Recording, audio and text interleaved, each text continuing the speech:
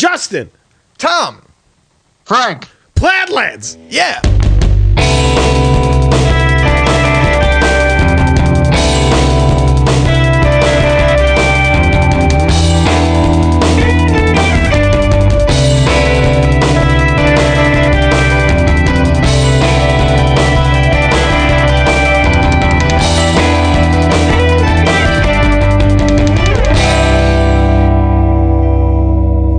How's it going, boys? We're back.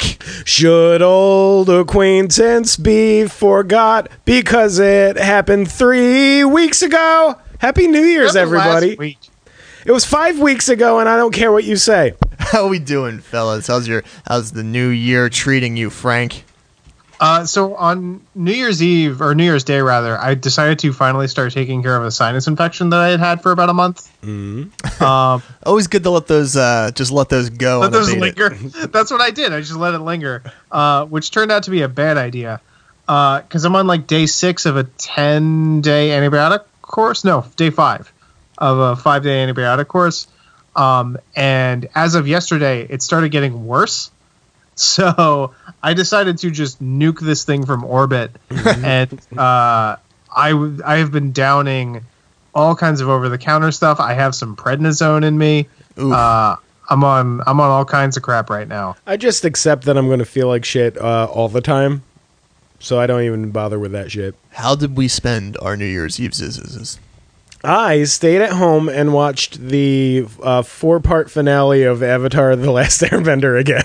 Hell yeah. It was great. I cry every time. Every time? Every time. All the time. When he fights Fire Lord Ozai, greater than symbol, greater than symbol, greater than symbol. So that's some sort of Mark reference? Hamill, great Fire Lord Ozai. And, controversial because Mark Hamill is obviously not a Japanese man. That's true. But, yeah. Sorry to burst your bubble there, Tom. But great Fire Lord Ozai. Great Fire Lord Ozai. And Aang and Katara. Ooh, we keep saying we'll get to it. You know what? Fuck it. Tom, leave the room. This is Avatar: The Last Airbender. All right, and then we're going to do another 20 minutes on Korra. Guys, let's get down to business. Season 1, Episode 1, Encounter at Farpoint. Oh, no. That's right. We have reformatted. Which is the thing I said as a joke at the end of the last episode, is when we come back, we're just going to be a Star Trek podcast. That still might happen. I want that to happen because I just watched one of my favorite episodes of television. It's called First Contact. Yes. Where the Enterprise crew are the aliens making contact with an alien planet, but the aliens are human, but they're aliens, and the humans are aliens. It's aliens. Hold on. Yes. That's the one. Mm-hmm. I think I know where you're going. Where Riker Yes. Gets sort of harangued into having sex with the alien lady with a bunch of prosthetics on his face. Yes. And that lady is Lilith from Frasier. She is. It's BB Newworth. Yeah. Does that mean that Frasier Crane and Commander Riker are Eskimo brothers in make-believe TV land? How terrible would Star Trek The Next Generation be if Kelsey Grammer was Commander Riker? You say terrible. Better show? Oh, Whoa, God. man. What are you talking Better about? show? Question mark? It better be one of those Spanish upside down question marks. Better show because Riker won't play the trombone. Worse show because there ain't no bone, honey. Baby needs the bone. He would not be able to play the William Riker character because he is not that kind of masculine. No. It would be pretty strange to have the squashbuckling space captain having his advances rebuffed all the time. Just constantly shut down. Why do you have a weird Easter Island head, Riker? You go onto the Amazon woman planet. Nobody wants to fuck this weird bald guy.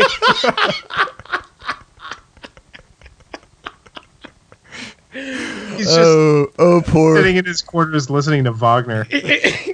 poor Frasier. Here's a game I've wanted to play on the podcast.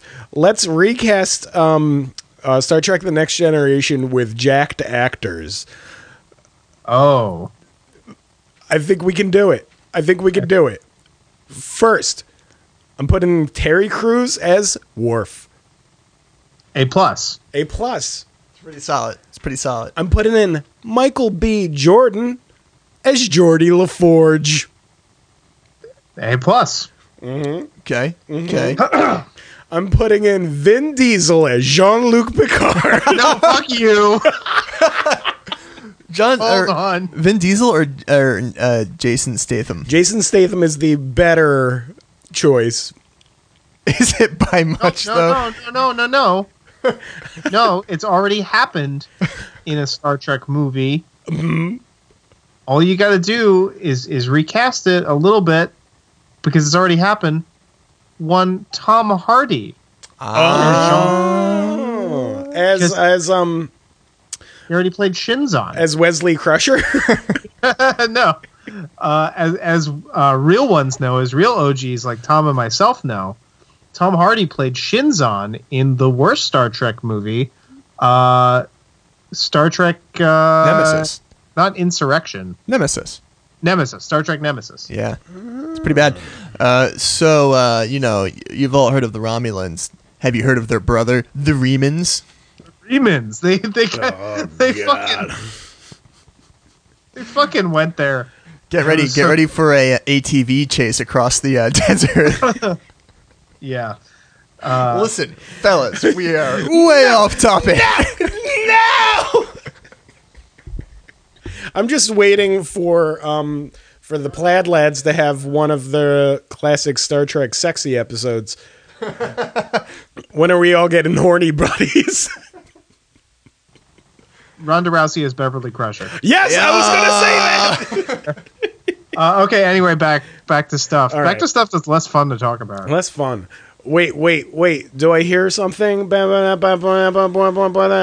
can't do it. You guys do that. The noise. Go, Justin. The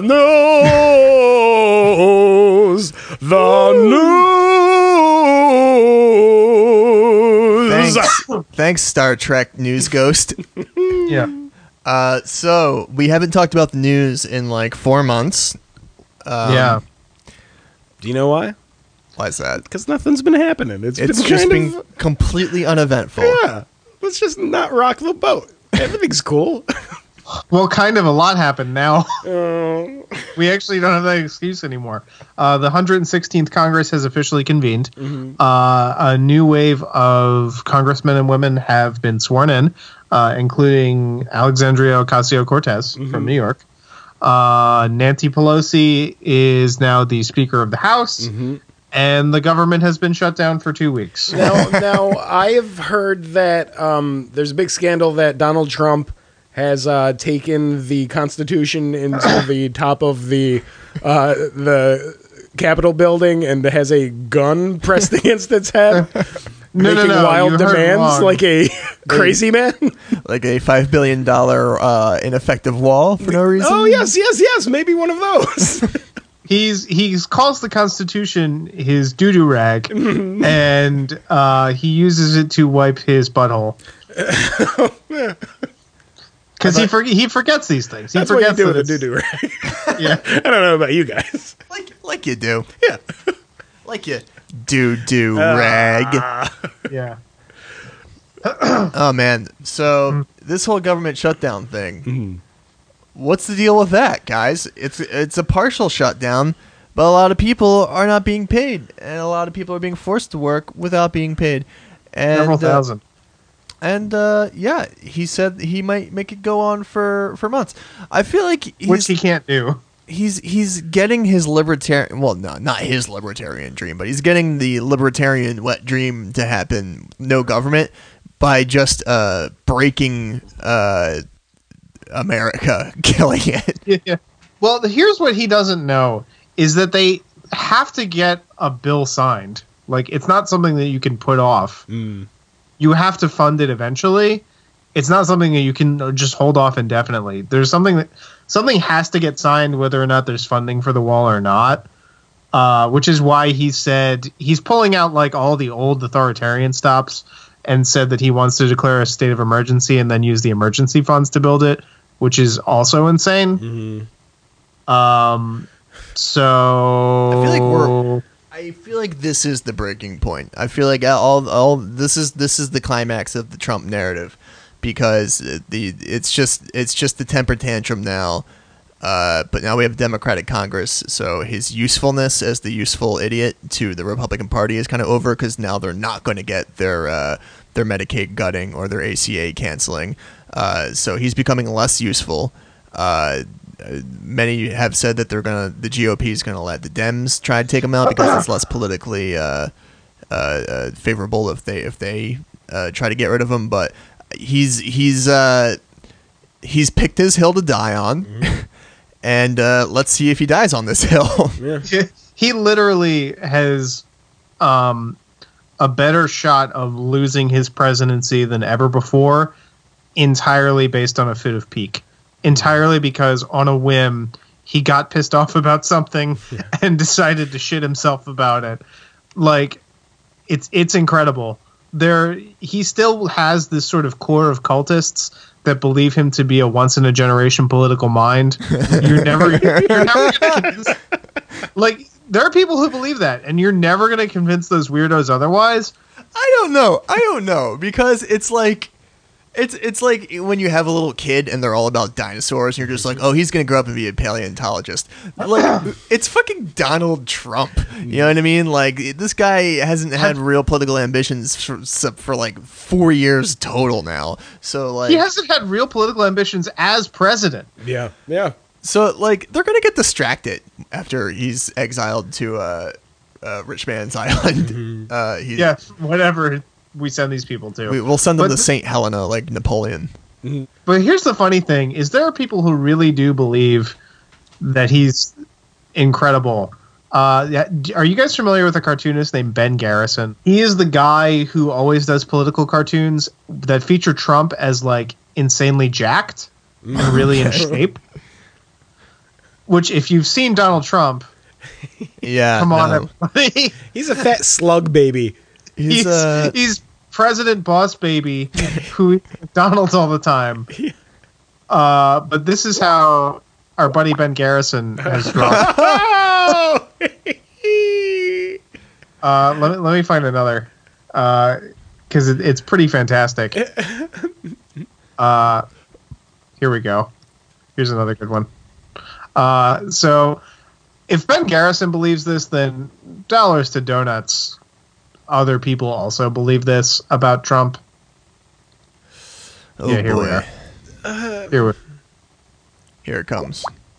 Oh, wow. Oh, wow. Yeah. Wow, he's got such a strong chest, deflecting all those SJWs. And here's the thing. He's, like, horny for Trump. Yeah. Yeah, he's a little thirsty. Yeah, these are like horny pictures for that morbidly obese man in his mid-70s. Morbidly obese, senile man. I mean, do we have like an Article 20? That's not, what is it? No, 25th Amendment shot here. I mean, this feels like he has gone. He's like Donkey Kong at the top of the thing, throwing down barrels. Yeah. And I mean, we've got the Democratic House now. So who are you saying is Jumpman?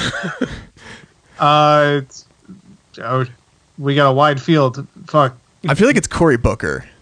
Yeah. I don't know. He's pretty fit. Could be Elizabeth Warren. Who is the princess? America? The princess is America. Oh, America and the princess. Who's Diddy? So yeah, let's recast the classic Mario universe with current political figures. The princess at this point is literally planet Earth. Yeah. Yeah, we're all gonna die in 30 years. You heard it here first. Folks. Yeah. Okay. So what else is anything else happening though? I want to. There's a whole big world. You know? Yeah, I want to. Let's not just talk about Trump all the time. There are other things happening that are being worsened by Trump being a person. But what are some of those things? The Disney 20th Century Fox merger finalizes sometimes in the next couple of months. Like it's moving apace, which is pretty bad for the entertainment industry for a lot of reasons. Yeah. Just on the basis that monopolies are bad in general and are technically illegal.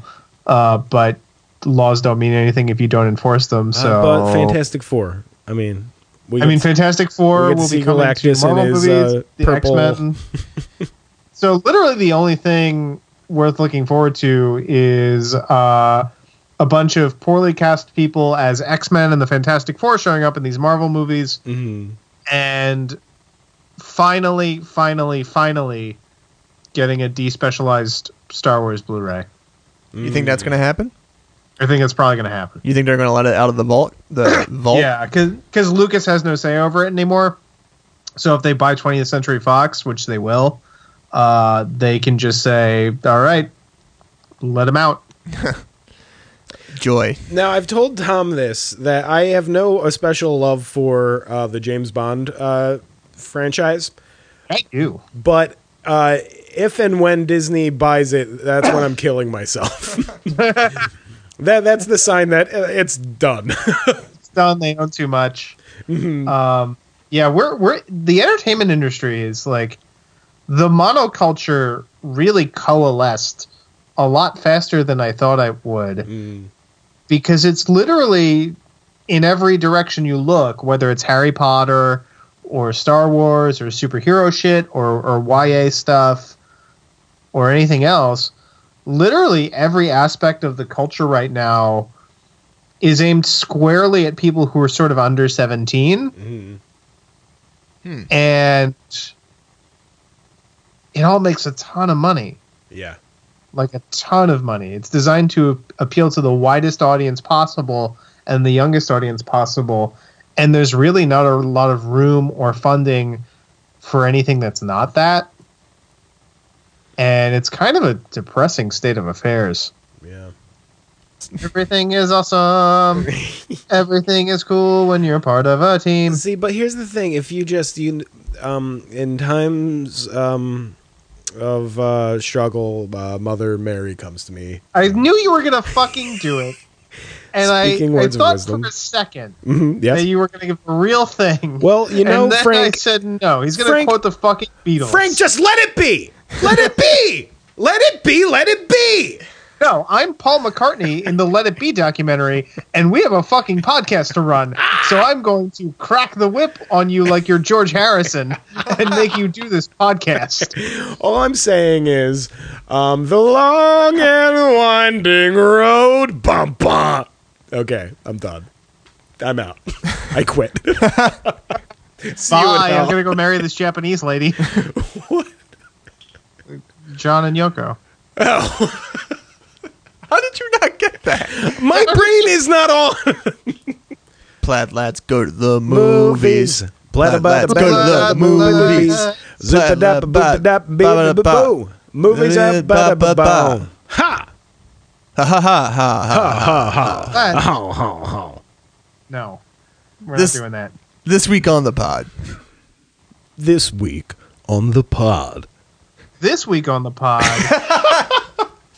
What movie did we watch, fellas? Well, let me think. Was it the Phantom Thread? No. Was it the Phantom, the purple superhero from the early 90s? I don't think so. He slams Eve. Was it Phantom of the Opera? Phantom of the Opera. I think that was it. It was that. We're doing Phantom of the Opera. No. We revisited an old friend. Oh. We visited an old friend named Victor Solstrom. Oh.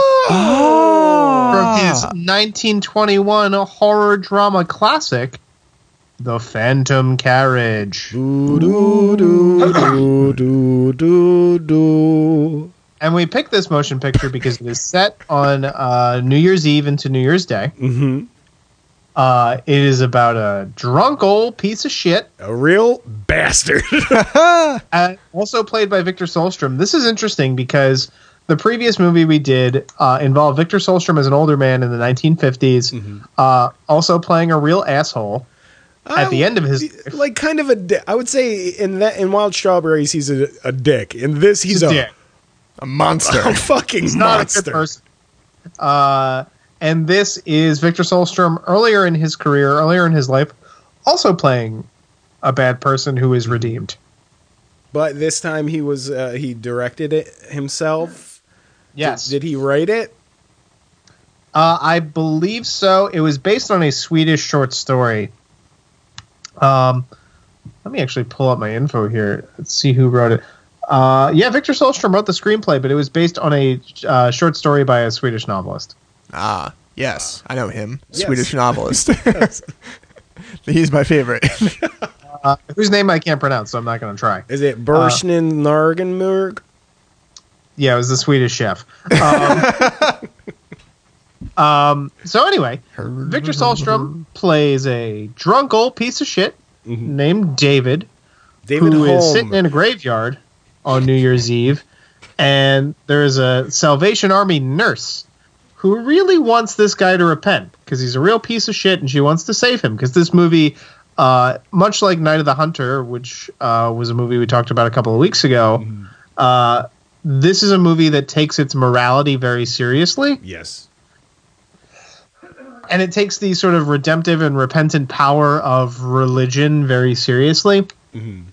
And this dying Salvation Army nurse wishes for nothing but to see David one last time so that he may repent. So he's drinking with a piece of shit in the graveyard and telling a folktale that the last person to die before the clock strikes 12 on New Year's becomes death. And he is the person who drives Death's carriage as he collects souls. And as luck would have it, his other drunk piece of shit friend was the last person to die on New Year's. Mm-hmm. And who knows what happened to him? He became death. Very good, Justin. You didn't see that? I thought it was very clear. Yes, it's very clear that his best friend... I'm foreshadowing. Best friend became death because he gets hit in the head with a bottle, which is bound to happen when you're a drunk piece of shit. Yeah. And he dies before the stroke of midnight on New Year's. And his friend, much like Jacob Marley, not no Robert and Jacob Marley in here because it's not the baby shit Muppets Christmas. Oh my God! I am going to cut you.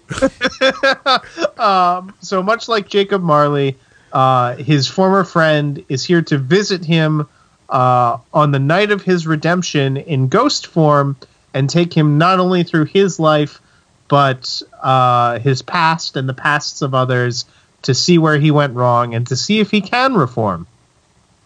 And this movie uses special effects that were practical effects and were pretty state-of-the-art at the time, and can I say still look great? There are so many things about these early films that did not need to be improved upon. They legitimately don't. When people try to make film more realistic, as if they're trying to trick us into thinking we're not watching a movie, right? That's bullshit. We did not have to progress filmically since 1965. No, we don't have to have a whole ass movie centered around a CGI Josh Brolin looking like a fucking purple dickhead. Yeah. A literal fucking purple penis head in shitty armor, looking dead-eyed, staring dead-eyed at Robert Downey Jr., who's also in a CGI costume because that fucking armor ain't real. Yeah. Staring in front of a green screen. Yeah. Nonsense. Bullshit. We don't need it. It's, yeah. Looks like garbage. Looks like absolute shit. You know what? My only complaint about the Ballad of Buster Scruggs is that they use CGI blood. CGI blood looks terrible. They should know better. You've set him off, Justin. Anywho, this has been Frank's I'm Fracas. not done talking about this. Actually, I'm done. what did we think of this film, fellas? I really liked it. It's so everything is so ratcheted up, and I think that's just because of the time. Wild Strawberries is really like subtle. The shift in his soul, his coldness is subtle, and then it's a small change, and it's all very. This one, he's literally like groveling for redemption and moved to tears, and before he's like coughing tuberculosis onto people, and yeah, everything's. I honestly actually don't think it. I bought all of that. Legitimately, that he is. I didn't feel it was actually that heightened at all. In the film, I thought it was an extreme performance, but of an extreme man. That being said, I also agree with you because I didn't find it believable. What I really wanted, and maybe it's because it's so early on, I really wanted them to show any reason for his change, because we do see the earliest flashback of him with his family, and it's idyllic. It's actually very Wild Strawberries, his flashbacks there. And he gives a great performance throughout. In that early scene, he seems like a really joyful, loving father. And then just he meets a new friend who introduces him to drink. Which that's one thing I love about this movie. That according to this movie, there's only two ways to live your life in 1920s Sweden, which is to hold down a job and start a family, or just to be a full-time booze hound. Yeah. What do? We just drink, and we go to bars. We drink. We hang out in graveyards and drink. Sounds fucking great. You just drink all day. You don't work. Who cares if you have a family? You go to jail. You get out. You drink some more. But if they gave any sort of reason besides it being like an abstinence temperance propaganda, exactly, then I could fully believe the entire film. Well, you got to think about the context of the time. In that time period, drinking and alcoholism was really still seen more as a character defect than a disease. Or an illness, or whatever the latest research is on alcoholism. I believe the cutting edge is trying to link it to a sort of behavioral disorder, almost, or like a neurological thing. But at the time, alcoholism was a moral failing, and his transformation is a moral one. So his descent into drinking is a moral decay. His renewed abstinence is a moral redemption. Especially, from such an intensely Christian country as Sweden came to be. That's just the values that they have or had. And you mentioned the structure a little bit and how sort of detailed everything and the flashbacks were. So famously, a young Ingmar Bergman saw this film in theaters, and it's when he was first struck by Victor Sahlström as a director and an actor. And I guarantee you that 30 years later, that's why he decided to A, cast Victor Sahlström in Wild Strawberries, and B, give Wild Strawberries the structure that it had with its reliance on flashbacks and its morality tale nature. It's 100% because of this movie. Yeah, I would say what I wanted from this movie, I guess you could say, was corrected in Wild Strawberries. Yeah. But that one doesn't have cool ghost shit. It does not. And that movie, benefits modern audiences a little bit more by having, a few decades of social and philosophical changes in thought that occurred in between. So, there was suddenly this whole debate about religion in public life and in political life that probably wasn't there in 1921. Yeah. One thing about this movie is that unless I'm forgetting something, there's not very much overt Christianity.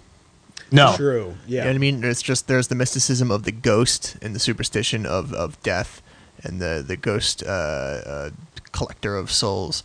And then obviously they're working at what was the I love Swedish. I might learn Swedish soon. I every bit of Swedish I see, I love. It's like an imaginary English with no Latin influence.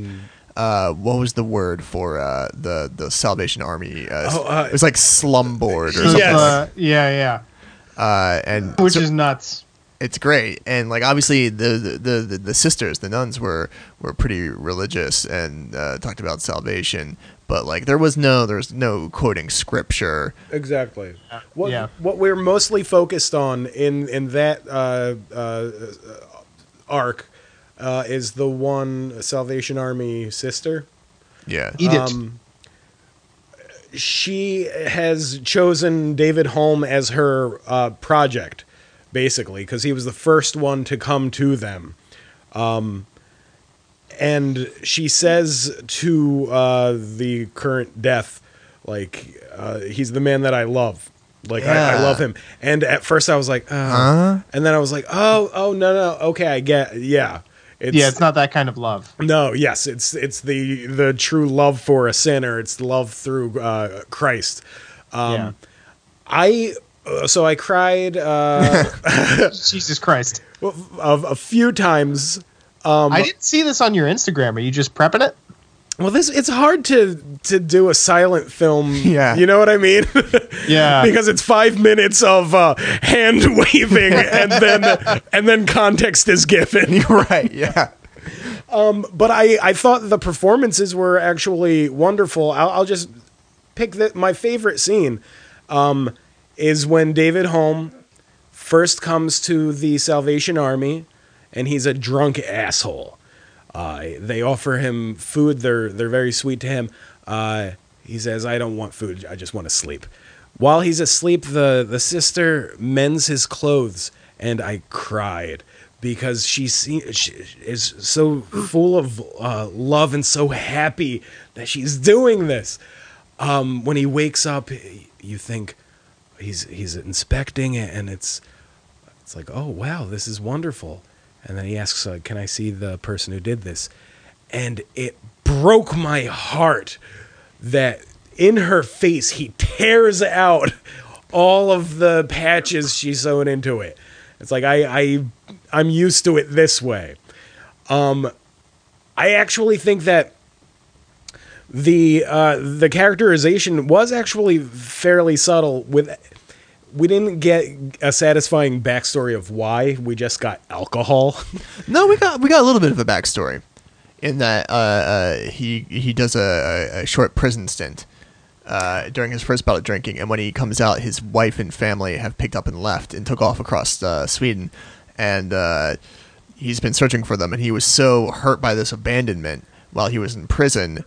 And that's what sort of that before he was a drinker, but now he's like just a nihilist misanthrope. He coughs on people to, quote, finish them off and give them his tuberculosis. That's true. Yeah. But I don't personally think that relapse. I actually think that's why it's subtle. I don't buy that as being he was just a fine drunk and then he became unhinged at that. I think it's actually a very beautiful thing for anybody struggling with addiction or wanting to change your life. You get that initial impulse, and this impulse was his brother is going to prison because he murdered somebody when he was drunk, and then I'm gonna put my life together, but that first snag, that first hurdle of failure, it's like, no, fuck it, you know? And throughout, he's being a total monster, but you see moments of him, like, of quiet contemplation, you know, behind his eyes. It's actually, especially for, at that time, a very subtle silent film performance, you know? Yeah, I thought there was a lot of realism for the silent film. There's a lot of dialogue that happened that you just kind of intuited what it was that wasn't put on the intertitles or whatever they're called. Victor Solstrom, wonderful actor. Yeah. Love his face. Great face. He's like Grumpy Cat. He's a great face. He is one of those people that look 60 without a mustache, and he looked late 20s with a mustache. Yeah, there were because he's so old in Wild Strawberries, it would kind of really change his appearance. He had to be like middle-aged around this one. Yeah, no. And there were moments where it came to me in a flash where it's just, oh no, that's the same man. Yeah. But so he's he was 68, I believe, in Wild Strawberries, so he would have been in his like mid-30s. Yeah, I could see which that. is middle-aged back then. Yeah. Can we just talk about how terrifying life was? That it was that weird little time between the discovery of germ theory, but before antibiotics.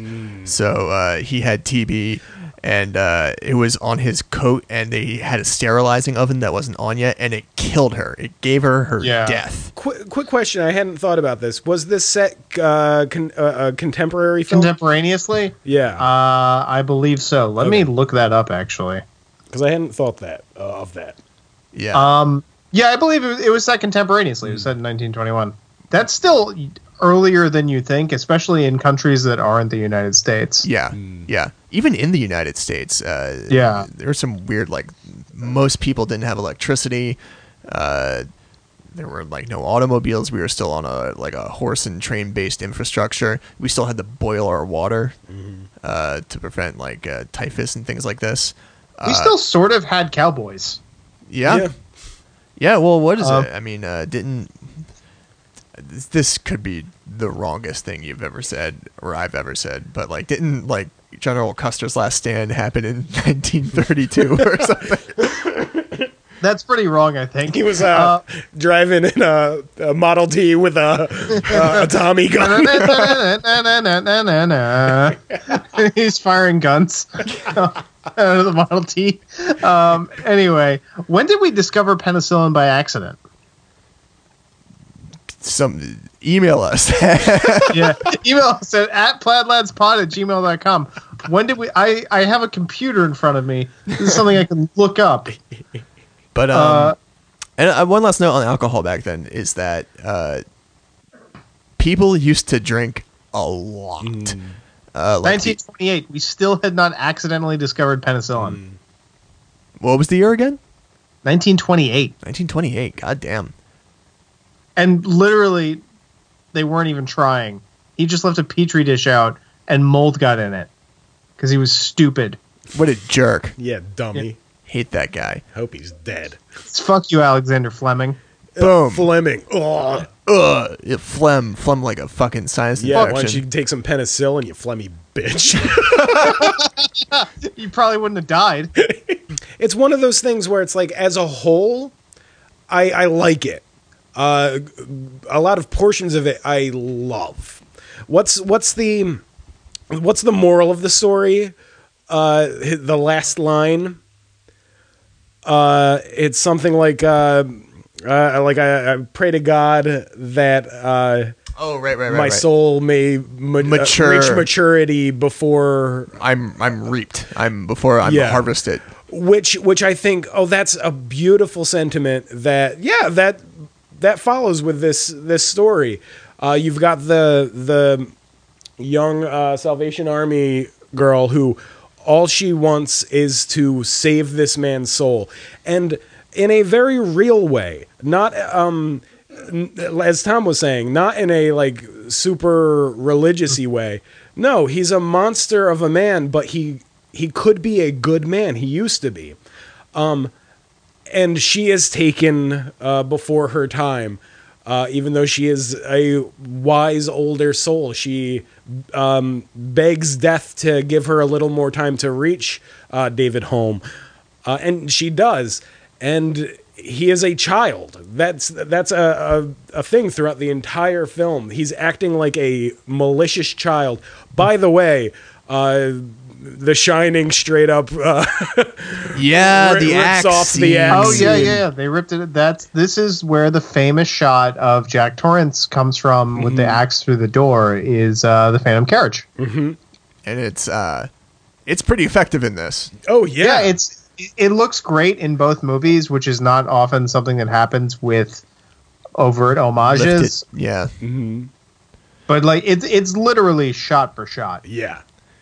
I like this one. This one's more terrifying because it had more of a thing of realism in that he didn't just hack straight through the door. He hacked it up, but it was kind of like stopping along the way and had to like pull on the doorknob and to get it to open. And you don't fully know his motivation at that moment. You don't know what he's going to do. He's drunk. He was locked in there because his wife is looking to run away.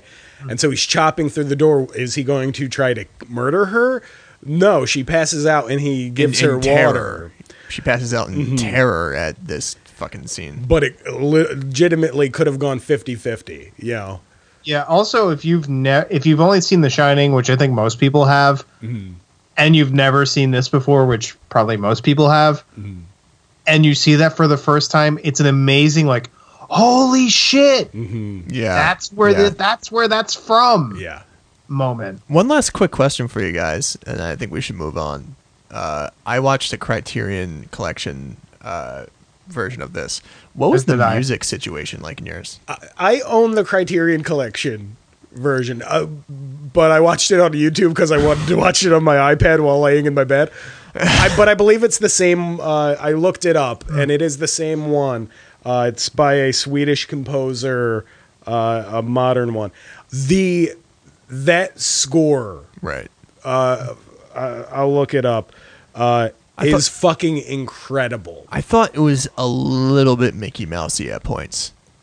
Well, I mean that's all silent scores. Yeah, kind of. That is the thing with silent movies. Unless you do one of those silent movies where they get some sort of electronic band to do a new score, which apparently is one of the options on the Criterion. It is. I've never watched it with that. Yeah, and I just kind of want to. I probably will, like sometime later this year. Everybody watch A Trip to the Moon, the silent film classic. One scored by Air. It's awesome. Oh yeah. Also watch Robert Flaherty's classic pseudo documentary Man of Erin with the score by British Sea Power. The Swedish composer that I believe me and Tom at least heard was Matti Bai. That is the one I heard as well because I have the Criterion. But I'm gonna do that electronic score one of these days because I never do it with that. Yeah, I'm gonna put an electronic score over this episode. Let's get out of this silent era and tune into an era where the sound is recorded for musically purposes. This week on the pod. Frank. What are we talking about, Tom? Damn it, Frankie. We're talking about 1975's Another Green World by none other than Brian J. Enoith. No, Brian Eno. The famous guy from Roxy Music, producing every album you've ever heard, and being a weirdo. Being a big old like this record, I believe, was number 3 in the order of solo efforts. It is all of his solo records are fantastic. All of his music is fantastic. He's Brian fucking Eno. Brian fucking Eno. This one is, he's getting into the spacey stuff. Famously collaborating, probably most importantly, with Mr. Robert Fripp of King Crimson fame, amongst other things, with his Frippatronic sound, that compressed awesome guitar and alternate tuning. Phil Collins, the drummer, coming in on the drum kits on this one. For a lot of songs, John Cale of Velvet Underground fame also in the mix. So it was a great set of little people and a great set of little time. All these people making music. Now I'm rambling. Okay, so one last thing is a little bit of a backstory. So they go into the studio, and things aren't really going very productively. So Brian Eno deploys his now infamous oblique strategies, which are very expensive to buy. Yeah, he has. There's a Twitter account that just posts one every day. So what these are strategies, particularly for music production, but I guess you can use them for any kind of art form if you kind of abstract their essence. But they're oblique strategies. They're ways of getting the juices going creatively.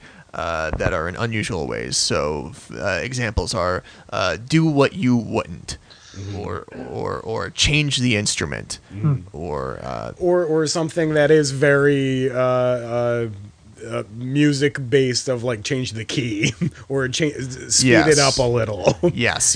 Or play like a flower. Yeah, there's a lot of weird stuff, and then there's a little quote here. On the Wikipedia page, which I'm reading off of, it said, Eno gave us all a bit of paper, and we made lists from 1 to 15. Eno said, number 2, we all play a G. Number 7, we all play a C sharp, and so on. So it was like painting by numbers. So Brian Eno, famous for using weird editing techniques, literally cutting up the tapes of his recording sessions, and often the session musicians would have no idea what it was going to sound like until they heard the final product. So, Another Green World. Take it away. Here's the thing about Brian Eno. It's because he is such a he's such a normal man. Which he is. He's apparently super regular. Yeah, which is I love so much. But he makes, especially with this album, he starts going into more electronic things. But it's the most human sounding and earthy sounding electronic music. Especially even his like ambient albums have none of that sterile gloss to it. It's not space rock. Exactly. It's some gorgeous stuff.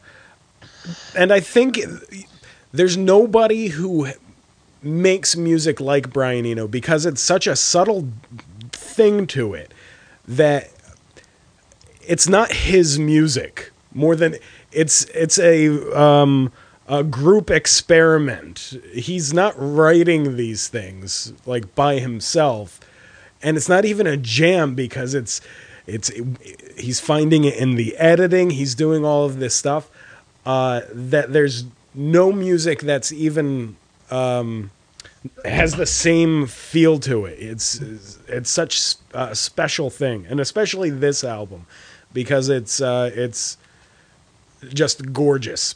I've got some crying stories, but I'll let you guys talk. Right. So this album is incredible. It's maybe the best solo Brian Eno album. Hard to call. Here Come the Warm Jets being a incredibly close, almost a tie. Yeah. Number 2, and then big chunks of his ambient stuff sort of trailing afterwards, especially the Music for Airports one.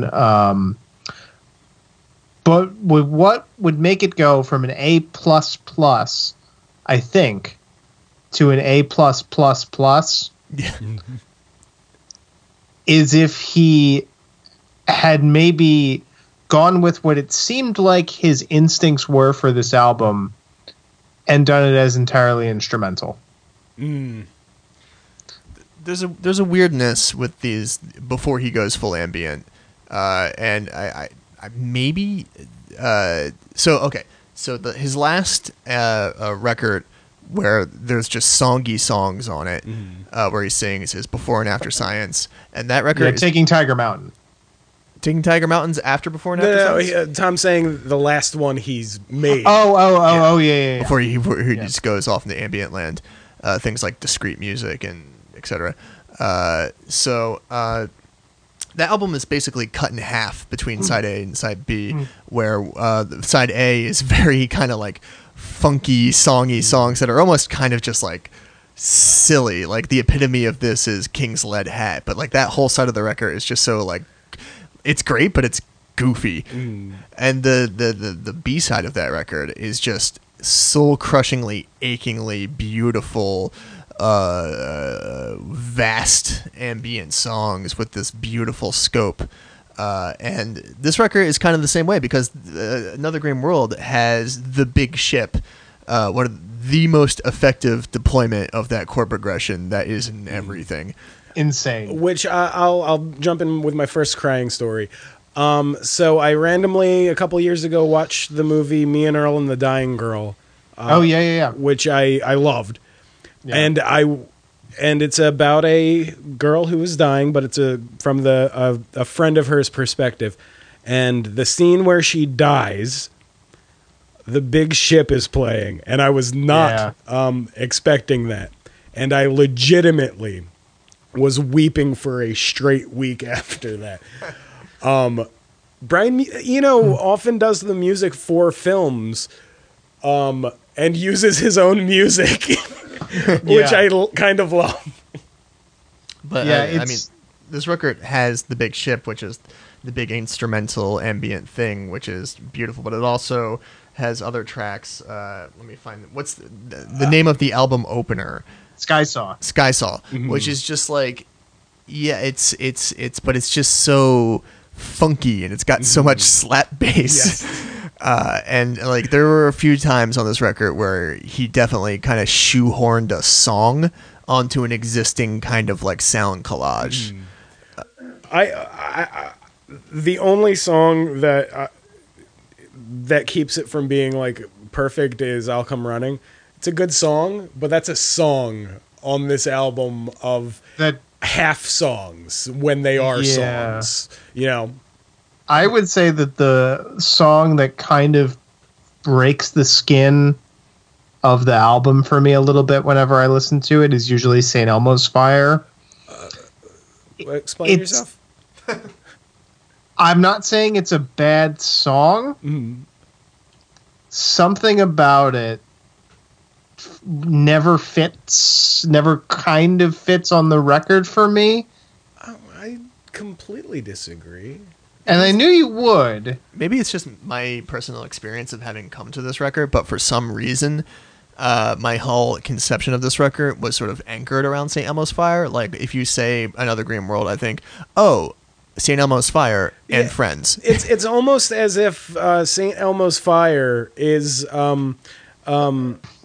a capsule that is placed in water and it dissolves into the rest of the album.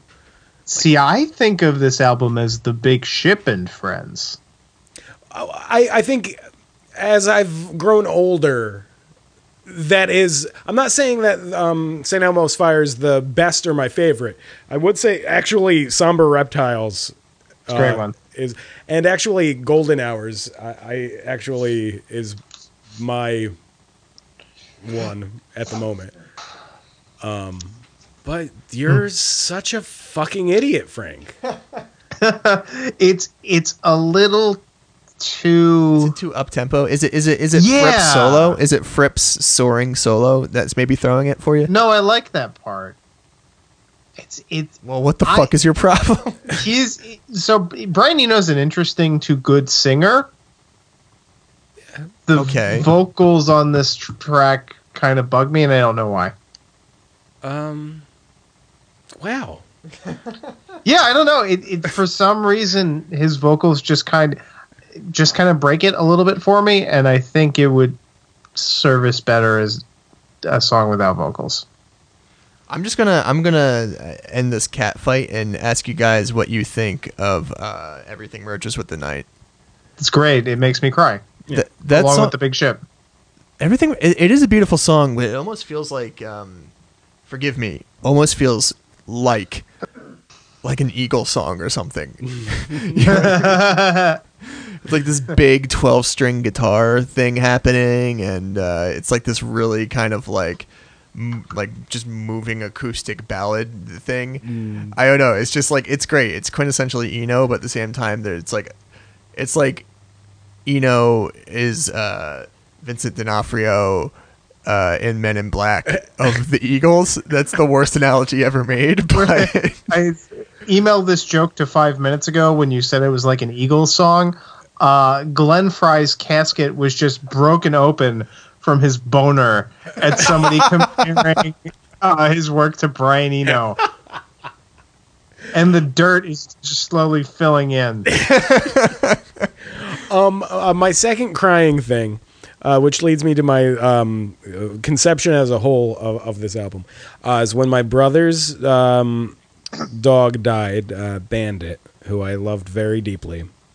When she died, as soon as I heard, I went out behind my barn and put on Another Green World, the whole album, and wept, and I felt very comforted by the album, because it's Brian Eno can often times be thought of as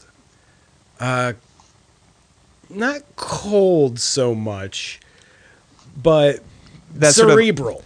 Artistic, yes. Kind of abstract. Yes. Arch. But this album I is music of ascension. It's sad and beautiful, but ultimately uplifting. He gets stuck on themes, Brian Eno. I referenced Before and After Science earlier. Every single one of the songs on that album references water, sailing, boats, rivers, every last one. So he gets into things. He's not afraid to let an entire album have a theme like that. Yeah. And like every aspect of the music, and with the oblique strategies, like he says he doesn't really care about the lyrics or know what they mean. He's just, and I believe it in terms of the whole thing, because it's, he's going on instinct, he's going on what, he's throwing it on the wall and seeing what sticks and fits and feels right. It's music created by feeling, which can seem a little odd to say about it. We're going to have to someday. We've already done Fear of Music, which is an album he produced for Talking Heads. Mm-hmm. We're going to have to someday do My View in the Bush of Ghosts with David Byrne. With David Byrne, because I have the record, I've heard it, but the story behind it, sort of the cerebral. He found his cerebral life mate with David Byrne, and that's when they both went off the deep end with this shit. Like the conceptual genesis of that record is so confusing and changed so much, and versus like an actual musical end product. We're going to have to like talk about it someday. I just got to get your guys' take. I'm not saying we're going to love it. We're just going to talk about it. The 2008 one that they did, Everything That Happens Will Happen Today, is also very good. I highly suggest out there, and to you guys, read the article written by Lester Bangs where he hung out with Brian Eno. It's hilarious and wonderful, and it really shows Brian Eno is just a guy. He wanted to like, hey Lester, do you know where we can go to maybe like meet girls or something?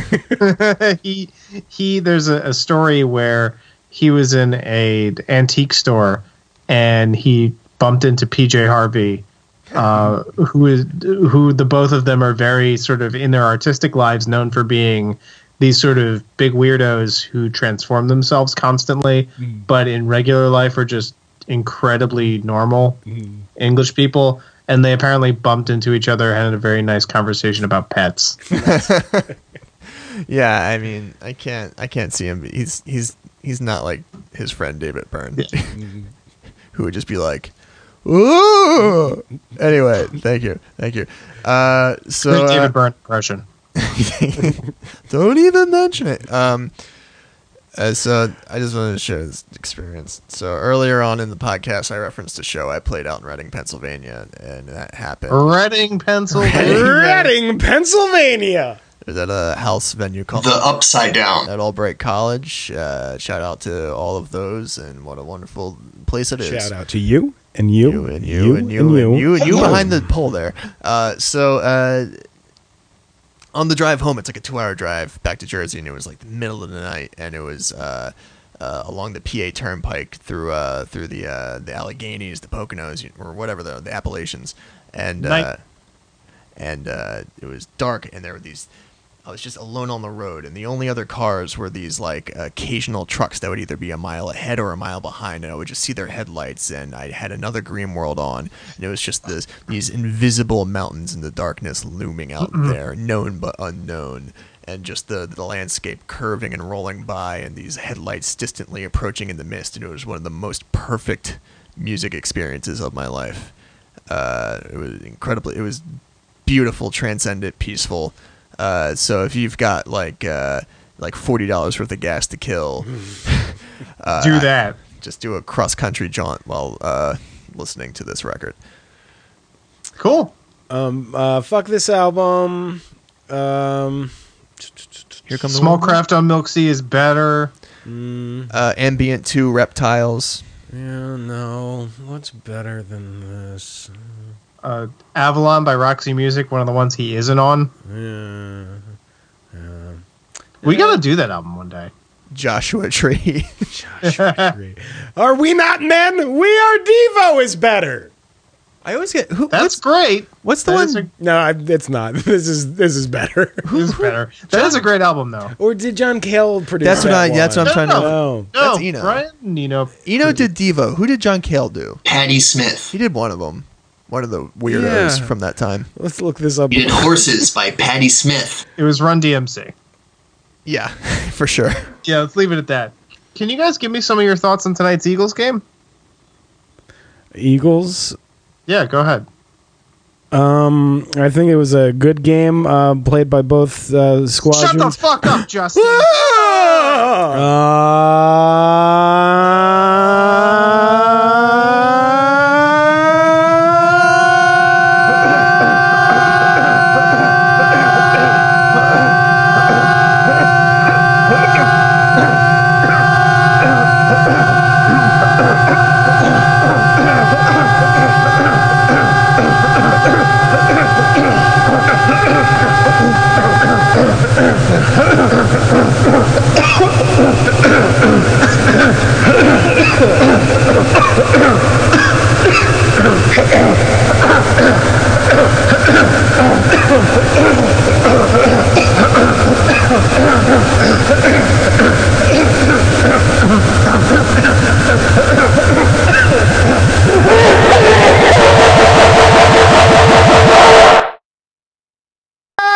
Guess who's coming to breakfast? Elaine Morris. This week on Frasier, well, guess who's coming to breakfast? Elaine Morris, the answer.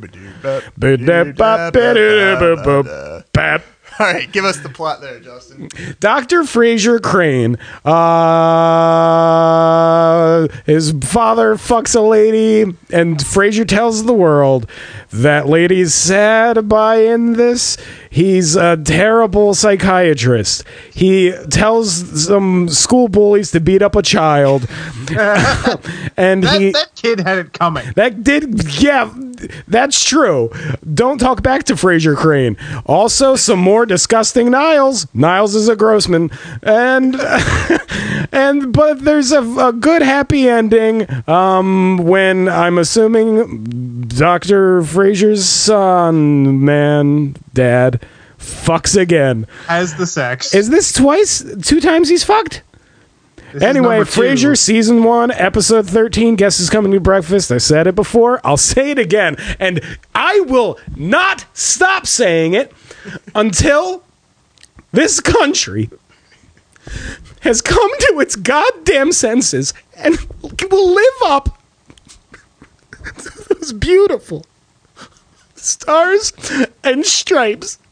God bless America. Real tears on Justin's face right now. That I love, stand beside her and guide her. Elaine Morris. So here's the thing about Martin fucking. Guy got shot in the hip. Yeah. So no matter what position you're in, there's got to be some I discomfort feel like there. He's probably not doing all the work here. Yeah. He's probably just being ridden into the ground. No, but he's not the kind of guy who will accept that. He will go through some pain to give her that pleasure. There's a great line that he has. Yeah. There's a great line that he has where he's yelling at Frasier about talking about the fact that he had a woman over on the radio for an entire city to hear. And he very rightly makes the point, the sex is private. It's between you and the person you're doing it to. that was hilarious. It's an awesome line. It's a great line. But I'm sure he's... Nope. What? No, go ahead. Are we still talking about what Marty Crane's like in the sack? I'm sure he's a sensitive lover and loves to eat that puss. Oh my God! I thought you were going to say he eats the booty like groceries. Oh, Jesus. What is going on? I'm ashamed. Have we learned nothing from this episode? No, we haven't. Speaking of we're speaking of a man now dead. A man that you killed. Hey, you watch it, Buster. Anyway, can we just jump real quick to Niles being a grosso? And I hate this podcast we're doing. Maybe it's maybe it's that, or no, it's not that at all. It's Frasier. It's Frasier's fault, the television show.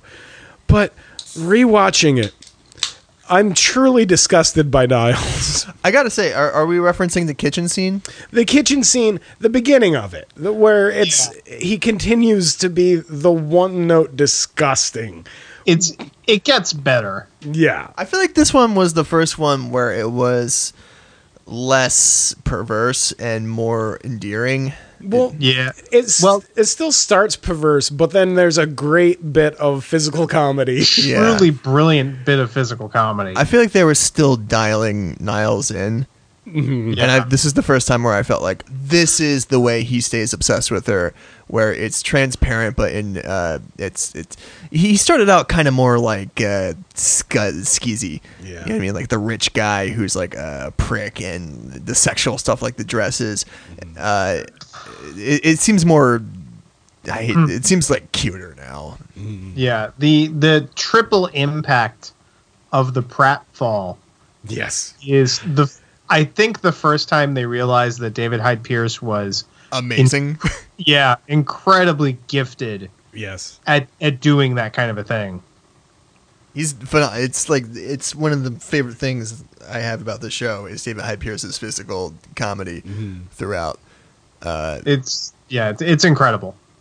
I mean, speaking of like the Phantom Carriage, a thing that's wonderful about Frasier is the many different styles of comedy that they do. That are, I mean, you've got the 1930s,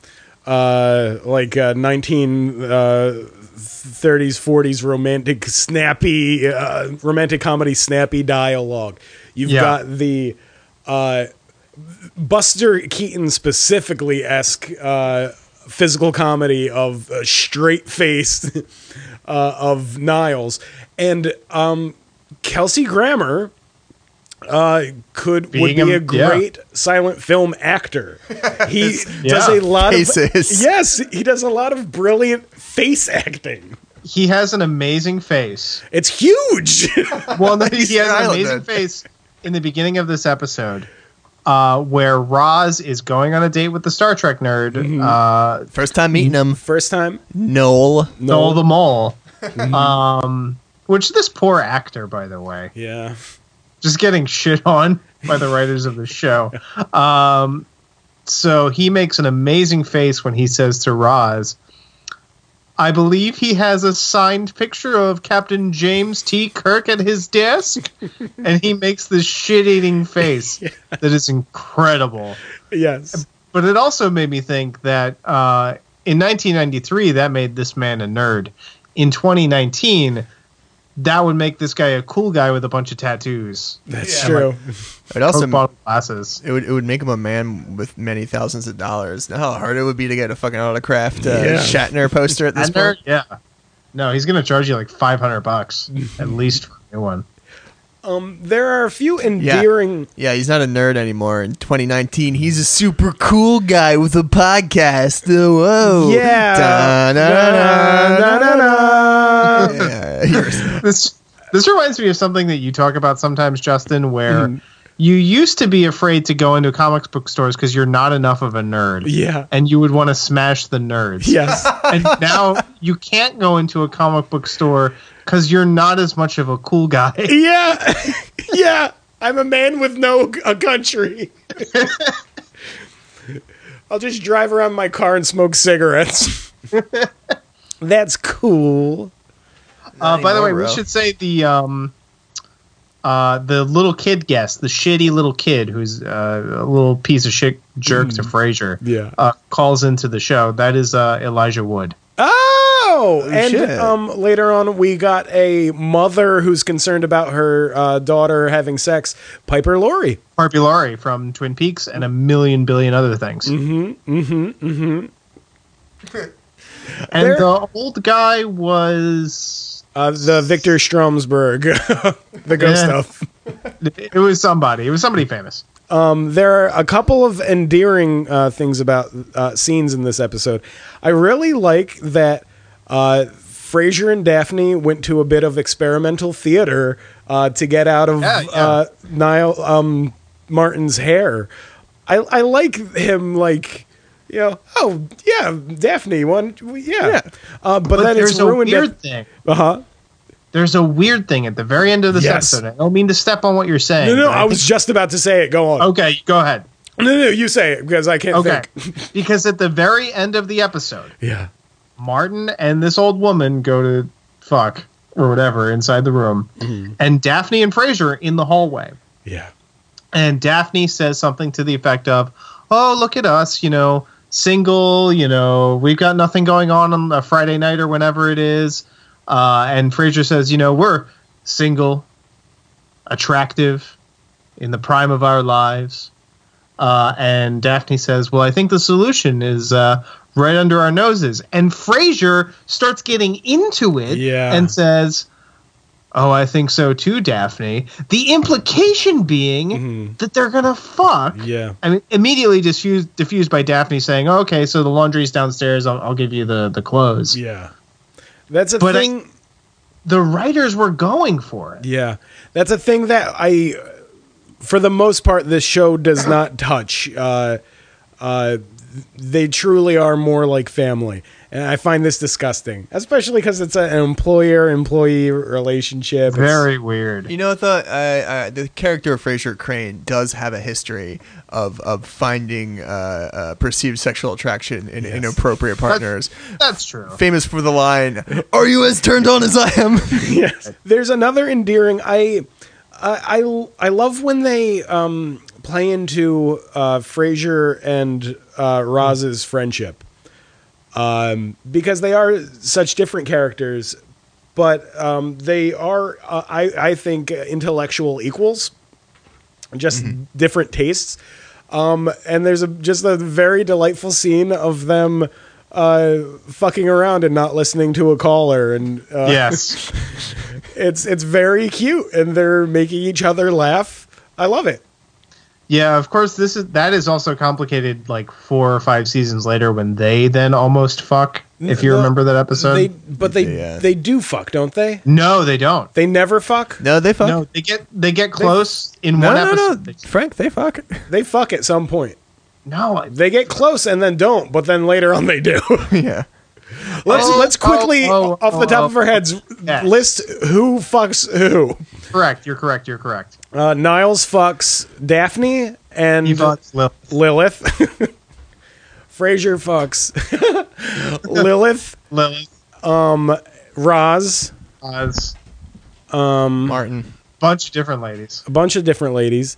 Was there ever a love triangle between Frasier and his father and a woman? When he first meets, what's her name? What do they call her on the show? She's in everything. She's in Spin City. Yeah. She's in. No, she was in Just Shoot Me. Oh God, what the hell do they call her? I know what you're talking about. I don't remember the actor's name. Or the character's name. Anyway, when they've reintroduced the woman who Martin eventually marries at the end of the series, Frasier is into her first. And he's excited to know that she's come by, but disappointed to find it's just she's here to see Martin. Yeah. I think off pod, me and Tom remarked that the woman that the romantic love interest in this episode is more suitable for Frasier than any of the women probably that he's ever with. And this is did you notice a weird thing? This is one of the last times for a while.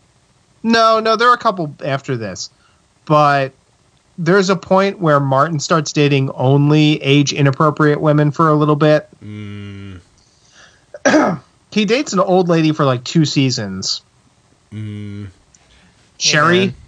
Fuck Frasier. It's a shit show. Wings is better. Fuck Wings. No, Tim Daly's good. Fuck Tim Daly. Recommendations. Recommendations. It's a family affair. Recommendations. One book that I just read. God damn it. All right. So what are we listening to? What are we watching? What are we feeling? I'm going to start first. 2 graphic novels by a man named Matt Felon or Phelan. I don't know. He does a lot of I'm feeling like it's Felon. He does a lot of children's books, but he has a few older graphic novels. One is called Bluffton, the first one I read of his, and it's so fucking gorgeous. It's based on history. It's Buster Keaton when he was a child. His favorite times were spending summers at a place called Bluffton, and it's about a young boy who lives there and becoming friends with Buster and dealing with his own stuff. It's goddamn gorgeous. But he had an earlier graphic novel called The Storm in the Barn set in the Dust Bowl. It's magical realism. It's fathers and sons. It made me cry. You can check that out on Some Things That Made Me Cry on Instagram. It's beautiful. Check it out. Go to your local library. Take stuff out and consume art. Art's what makes humanity worth it, besides love and fucking. And fucking. And food and drugs. And drinking. Do drugs, drink a lot of booze, fuck a lot. That's our motto. And read children's books. And we're just... okay. We're just heathens and libertines here on the Plaid Lads pod. That's a joke. That's a joke, by the way. Anyone listening to this show, that's a joke, parody joke. Yes. Anyway, okay, I'll go next. Yeah. All right, so I've got kind of, it's a weird one. I feel like I'm always the weak sauce in the recommendations. So a British contemporary kind of bizarre comedy that I caught all at once one night on IFC. I wound up staying up till like 5 in the morning to watch it all because they do this weird thing where they deliberately set it up to be DVR'd. But anyway, it's called Fleabag. Hell yeah. That show rules. That show is great. So it follows this woman about 30-ish years old, and she's running a cafe that's failing, and she's got a completely, preposterous love life and a weird family life.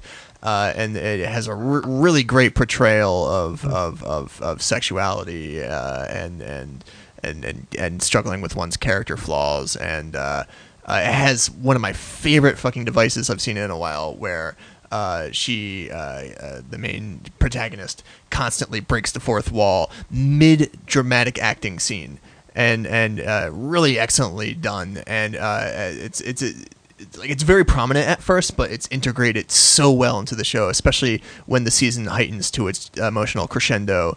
The way that this fourth wall device is deployed, it's amazing. So that's Fleabag. which you can find on television, maybe. I don't know. Amazon Prime. Amazon Prime. There we go. Yeah. And my other recommendation, this is a bit weird, but it's the clavichord. The instrument? The instrument. So the clavichord is the smallest string key instrument, like a piano or harpsichord or something. It's from sort of Baroque classical times, and it's a weird instrument, and it's really bizarre because it's incredibly quiet. Like it plays at a volume that's below, like you would have to hush up and like gather around it. Like you couldn't perform with it. It's quieter than a human speaking voice. And just go on YouTube, but there's something about the way the instrument works. It's semi polyphonic, meaning some keys are just, there's no polyphony between them because of the way it works. And there's a lot of classical and Baroque music for it.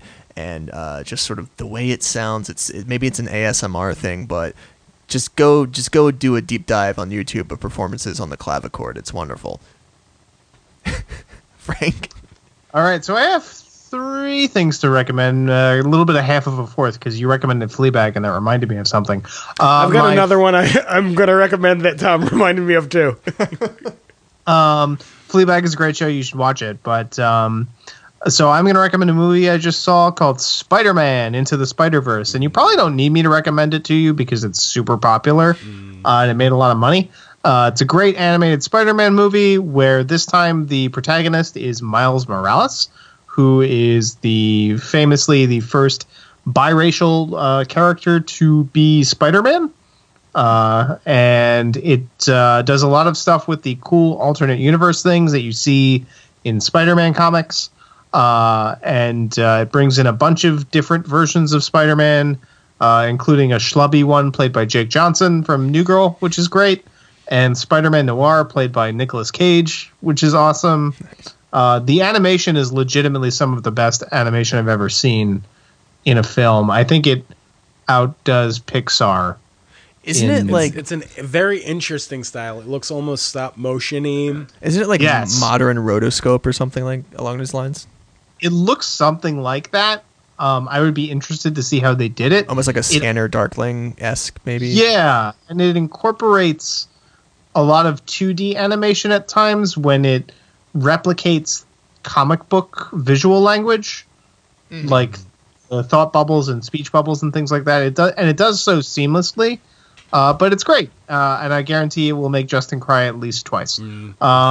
Second thing I'm going to recommend is a video game that you can get on your phone that is a port of an old video game that is a remake of an older video game called Final Fantasy Tactics War of the Lions, which is a remake of the 1997 Final Fantasy Tactics from 2007 that they then ported to the iPhone in like 2015 or something.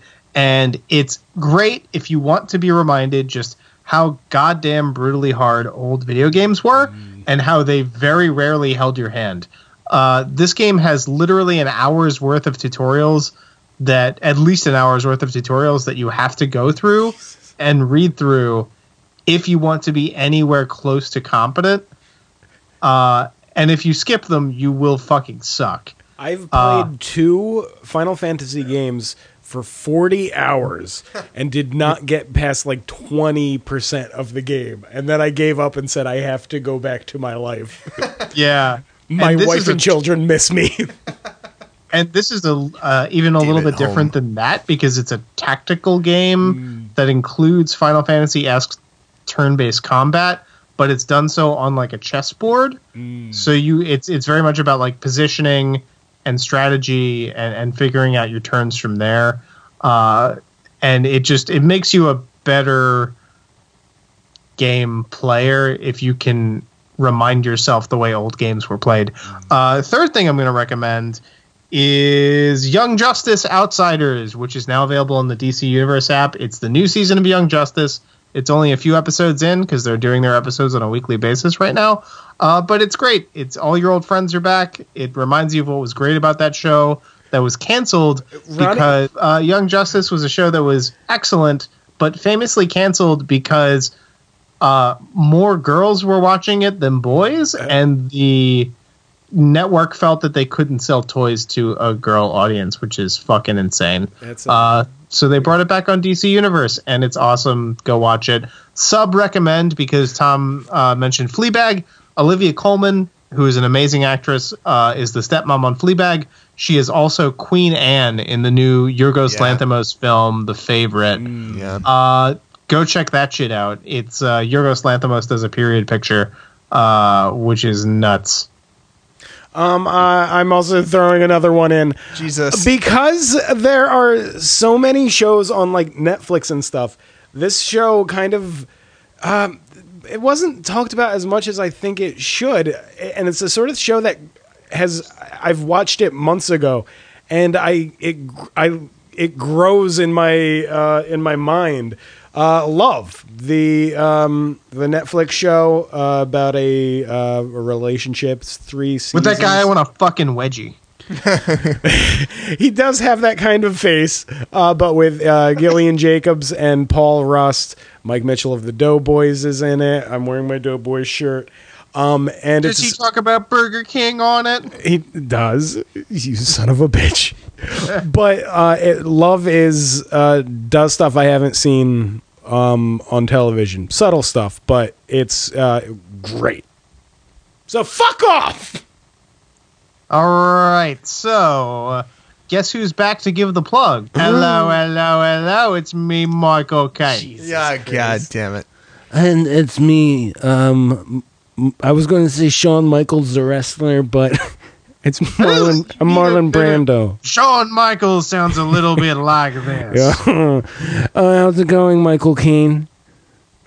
That's Truman Capote. Yes, I know.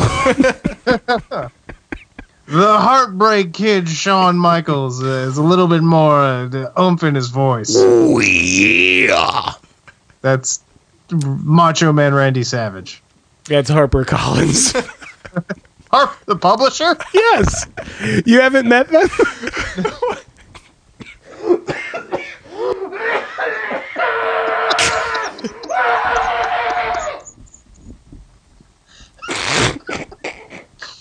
Anyway, Tom, do the plugs. So we're the Plaid Lads. You can find us on Apple Podcasts, Google Play Store, and anywhere you get your podcasts from. On the internet, we are at Plaid Lads Pod on your Twitters, on your Instagrams. I have a band. It's called Elbow Wake, elbowwake.bandcamp.com. Justin Totora has Welcome to Wonderfalls. Welcome _ to Wonderfalls. On Instagram. On Instagram. He also has Things That Made Me Cry. No, Some Things That Made Me Cry. Some Things That Made Him Cry. No, Some Things That Made Me Cry on Instagram. Some Things That Made Him Cry on Instagram. Welcome to wonderfalls.bandcamp.com. Some things that made Justin cry! On Instagram. No, none of those things. Don't follow those. Those are fake accounts. Trying to slander like the fake me. accounts that give us iTunes reviews. Do we want to continue that? Yes. That new segment? Yeah. Please give us iTunes reviews, or Justin's going to have to do things that make us sad. So to continue our very, very seldomly done segment, we've got a new review. Oh my God. All right, this is from GHFXHHK. Great listen, do it up. 3 big dummies say interesting, insightful things about music, films, politics, and episodes of Frasier. Both hilarious and thoughtful. This is a great podcast for those who like to take deep dives into art you might have missed.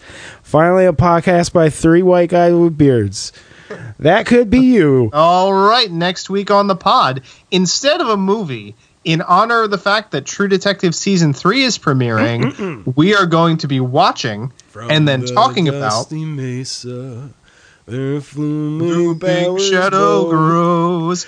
Yeah, we're going to be talking about Season 1 of True Detective. Poison Creosote. Speaking of the Handsome Family, we're going to be doing the Handsome Family record, Through the Trees. Great album. Does not have that song on it. But does not have that song on it, but we can put a clip of that song in the show. Yeah, like this one. From the dusty mesa, a looming shadow grows. Wow. Hidden in the bread. Okay. And we're doing Frasier season 1, episode 15. Can't Buy Me Love. So there. I can't buy me love. I love you. Bye. Bye.